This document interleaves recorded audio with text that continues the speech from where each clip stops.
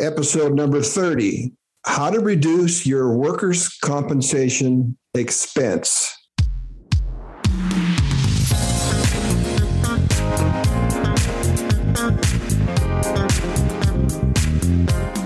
Welcome to CEO to Rainmaker, a practical small business educational podcast designed to increase an owner's executive skills, raise profits, and achieve long-term sustainability. And now your host, Gene Valdez. Even if you only have one employee, you must have workers' compensation insurance. If you are self-employed, legally you do not need coverage, but you do have the option to obtain it if you would like. While looking at thousands and thousands of profit and loss statements in my career, in terms of monthly overhead categories, workers' comp is always in the top 5. So saving money in the workers' compensation arena will always have a very positive impact on your business's bottom line, or the reverse.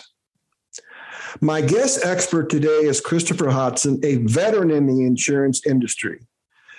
Christopher is going to share some cost-saving tips and provide you with a current overview of the workers' compensation marketplace. Christopher is the owner of a company called The Brokerage, a business he formed himself 6 years ago. So he's one of you. He's a business owner. This company is now part of the Alera Group, a national insurance and financial services firm. Christopher has over 30 years experience and graduated from San Diego State University with all that lousy weather with a major in business. So here he is. Christopher, welcome. Thank you, sir. All right, so let's cut right to the chase. Christopher, what do you think is the best way, or what tips could you share with my audience, small business owners, to allow them to reduce their monthly workers' compensation expenses? Great question, and one that we hear a lot because we know workers' comp is so burdensome, especially here in California. So if you're thinking about your workers' compensation costs, we're not only thinking about what you're paying today, but what you're going to have to pay in the future. And the biggest driver of those future costs are the losses that a business will have. So from a simplistic approach, if you're able to reduce your losses, ultimately you'll end up having better workers' compensation rates in the future. Okay. So that's a nice segue then, is how does a business reduce the amount of workers' compensation claims? What can they do? Yeah, order pizza a lot? That's it. Did you say pizza? Yeah. Hey, everybody's happy when they eat pizza. Absolutely. That's a great point, because you are touching on the human element programs. So, studies show that employees that are happy in their jobs and happy working for a company are less likely to have injuries. So great point. Human element programs, doing things, showing employees that you appreciate their work, appreciate that they're part of the family, so to speak. And that's definitely one, significant area to make certain that you will have less employees taking advantage of the system. Okay. Do you have any clients that incent their employees to work safely with the green stuff, moolah, or that just come part of the job? That's what they're expected. That's an age-old debate, I must say, because you run into a situation where you don't want to create an incentive where your employees are not actually reporting the claims that they have, because that would be illegal. The state of California is pretty strict about workers' compensation fraud. So there has to be a balance between getting employees to work safely and to follow good risk management techniques without incentivizing them to bury their claims. But instead of necessarily cash, You can have situations like a pizza lunch, or I have lots of clients that will bring in a taco truck or barbecue or other sort of incentives for working safe. An important component of that is getting your employees to sort of think about a team approach, and so that they start watching each other's backs. Got it. Get their six, as they say in the military, right? Okay. So do you have any clients that maybe in an employee's annual performance review, there's a paragraph that says, and follows all of the safety work conditions and da da da da da da da. Yeah, so there is that component that can be built in. Frankly, that piece is better directed to the supervisors and the leads. That those people should definitely be held accountable, and their compensation could be reflected and include the greenbacks that you had mentioned for having their teams work safely, and keeping track also of I don't know if you've been to sometimes large manufacturing facilities. They'll have a sign on the wall, 260 days without an accident, sort of thing. Those sort of programs, can mean something to employees, especially when they understand, hey, this isn't a victimless sort of incident. If we have workers' compensation claims, we're going to end up paying more down the road, and that takes money out of the general company coffers, if you will, and less money for bonuses, less money for other incentives, less money for raises, all those things. Okay. So then to summarize this question, in order for a small business owner to reduce their workers' compensation claims, how would you summarize it just in maybe one sentence?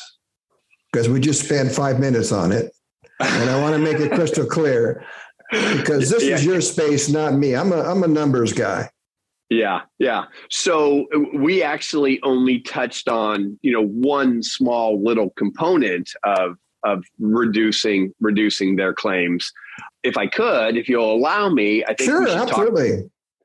We should talk real quickly about, okay, so we know accidents happen. And if one of your listeners, one of their teams do get involved in an accident, what's the best thing, for them to do at that point in time? Well, obviously we they need to make certain that person makes it to the clinic, makes sure they get the proper, medical care.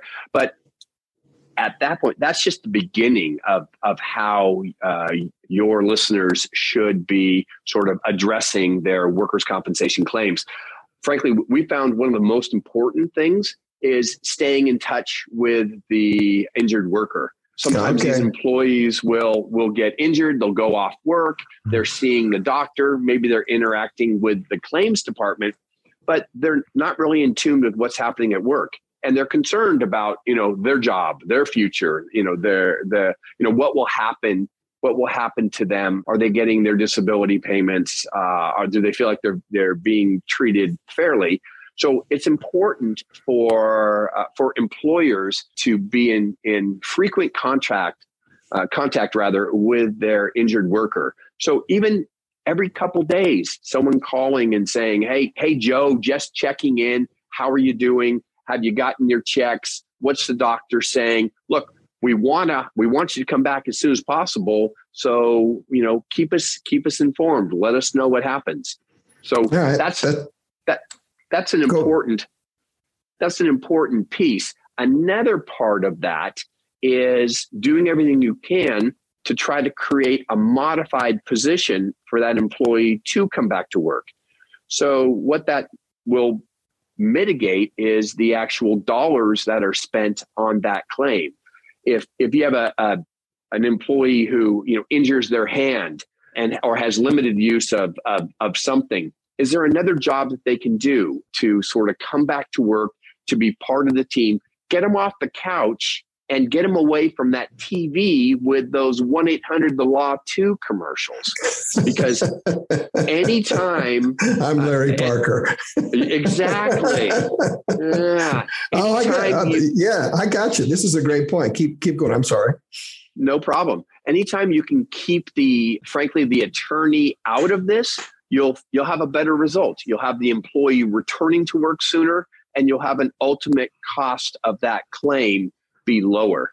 So unfortunately, these attorneys do a very good job of making it seem like, this isn't going to cost your company. This isn't going to cost your employer. This is a big bad insurance company, and they'll pay you for all this stuff. And unfortunately, every single time an attorney gets involved, that the claim goes on longer and ends up costing more. It's just a factor of how that attorney gets paid and the impact of the claim. Well, this is the proud moments of this show is the insider's view. All right, let me tell you what really goes on. So thank you very much for that. So let's shift gears for a second, Christopher. What is the state of the current workers' compensation marketplace, and who are the players? What's happening right now? Got it. Well, if we're talking about the California market, my firm, we write on a national level, but preponderance in California. The California market over the last several years has been pretty soft. There's been lots of carriers that have been aggressive in writing business, and as a result, we've had a more reasonable rate environment. Now, that reasonable is a relative term, because California rates compared to Texas or Nevada are much higher. And that's a whole other topic. But our rates have been somewhat they've been lower because there's lots of competition. There's lots of insurance companies that are looking to write here in California. Now, that pendulum is swinging. So as recently as last week, I saw a bulletin. The Workers' Comp Insurance Rating Bureau is recommending an average rate increase in California of about 7.5% for policies incepting on and after September 1st. So there's going to be that upward pressure on rates. Okay. All right. So I don't know a lot about your business, but I do remember the state fund. What's the state fund and what is its role in workers' compensation? What do they do as opposed to private insurers? Got it. So the state fund here in California, similar to other states, not all, but is deemed a competitive state fund. And that means that state fund is a not-for-profit that's backed by the state, that's designed to compete with other carriers. But they also fulfill another role. They are also deemed the carrier of last resort. So that if for whatever reason a business in California has challenges getting viable terms from the open marketplace, then the state fund basically can't turn them away. The only time that the state fund won't write a business is if that business owes the state fund money. Gotcha. Okay. All right. So how has COVID impacted workers' compensation industry, if you will, or type of policy? And I heard that fraud has been prevalent. Is it still the same? Is it coming down? Those two, COVID, fraud. Can you give me your thoughts on that? Sure thing. So COVID has obviously been so disruptive in all aspects of our lives. Workers' comp has been the same. In general, in the past, colds and flus and other sort of conditions were not covered by workers' compensation. Because even if someone was able to prove, I got the flu from my coworker who sits, adjacent to me, you couldn't make a workers' compensation claim for that in the past. COVID has sort of crossed that barrier, the communicable disease component, and there is some precedent for COVID contracted or theory that the COVID was contracted in the marketplace to become a compensable claim. In other words, employee would be entitled to medical and time off. I had a client, unfortunately, that their employee contracted COVID and passed away, and the carrier paid out a very large sum as a result of that. So that was the COVID piece. The fraud, in general, I'm optimistic, and I like to think that people are honest. However, in workers' compensation, it's a system that basically tilts entirely to the injured worker, and that's okay when that injured worker is legitimately injured. But unfortunately, as so often is the case, there are times when maybe the injured worker might embellish. There are times when an attorney might feel like that worker should see other doctors and may probe about other areas to try to inflate the value of the claim. Things like loss of sleep, anxiousness, loss of consortium, those sorts of things become components. And I had started my career over 30 years ago. I was actually in workers' compensation claims. I saw that sort of crud then, and I still see it now. So let me ask you a hard-hitting question. Do the private insurers, because of the fraud, are business owners ultimately having that cost passed on to them in terms of higher premiums? Absolutely. These companies are for profit, right? Right. So exactly. They've got underwriting models. They've got strategies for growth. So without question, the employer ends up footing the bill for those increased costs. All right. So in terms of your industry, is it a standard practice that, let's say, a business owner is insured for workers' comp, that they put it out to bid every year? Or do business owners pretty much stay with the same guy or gal they've always been? They know me and they like me. And how much are they leaving on the table? And should you shop?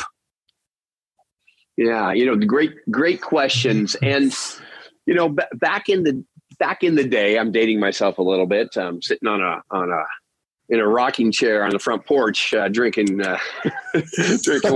But I know it sounds like that, but it meant something to be loyal to an insurance company. Yes. That used to be the old adage. Nowadays, I think there's more to being loyal to those who are performing on your behalf. And Correct. you're not so certain that the insurance company is really going to be performing at an optimal level on your behalf each and every year. There's something that I call in the industry rate creep. And rate creep is an area where if a customer just continues to buy from the same insurance company every year, that underwriter may look for a little more rate. And then pretty soon you look back and you're like, holy mackerel, we're up 50% from our basis from 3 years or so ago. So to your question, it is worthwhile to see what's out there now and then. I wouldn't say that it's that a company should shop every year for the sake of shopping, for a couple of reasons. One, it creates a lot of work on their part, and maybe even equally important is it can dilute the brand of the company. And let me explain what I mean by that. I spend a lot of time acting as the advocate for my clients. I want to make certain that my clients are received in the marketplace by the underwriters, by the guys and gals who are actually pricing the renewals. I want to make sure that they have the best impression of my clients. And that's harder to do when an underwriter will see the same names year after year after year. It's just a matter of fact in our marketplace. There's only so many carriers that have certain appetites. And if a company is looking year after year at these same names, they feel like, oh, what's our real opportunity of earning this business, and may not give it the best look. So I would encourage companies to sort of take that into consideration. And if I could go on from there, I think it starts with having a frank discussion with their broker. So early in the process, maybe 3 months ahead of the renewal, have a conversation with your broker. Have your broker explain what he or she expects the company to pay for the renewal. Give them an idea. What is the marketplace like? What sort of feedback do you think that you would get on our behalf? And then have that broker give a firm commitment of what they thought they could produce for the renewal.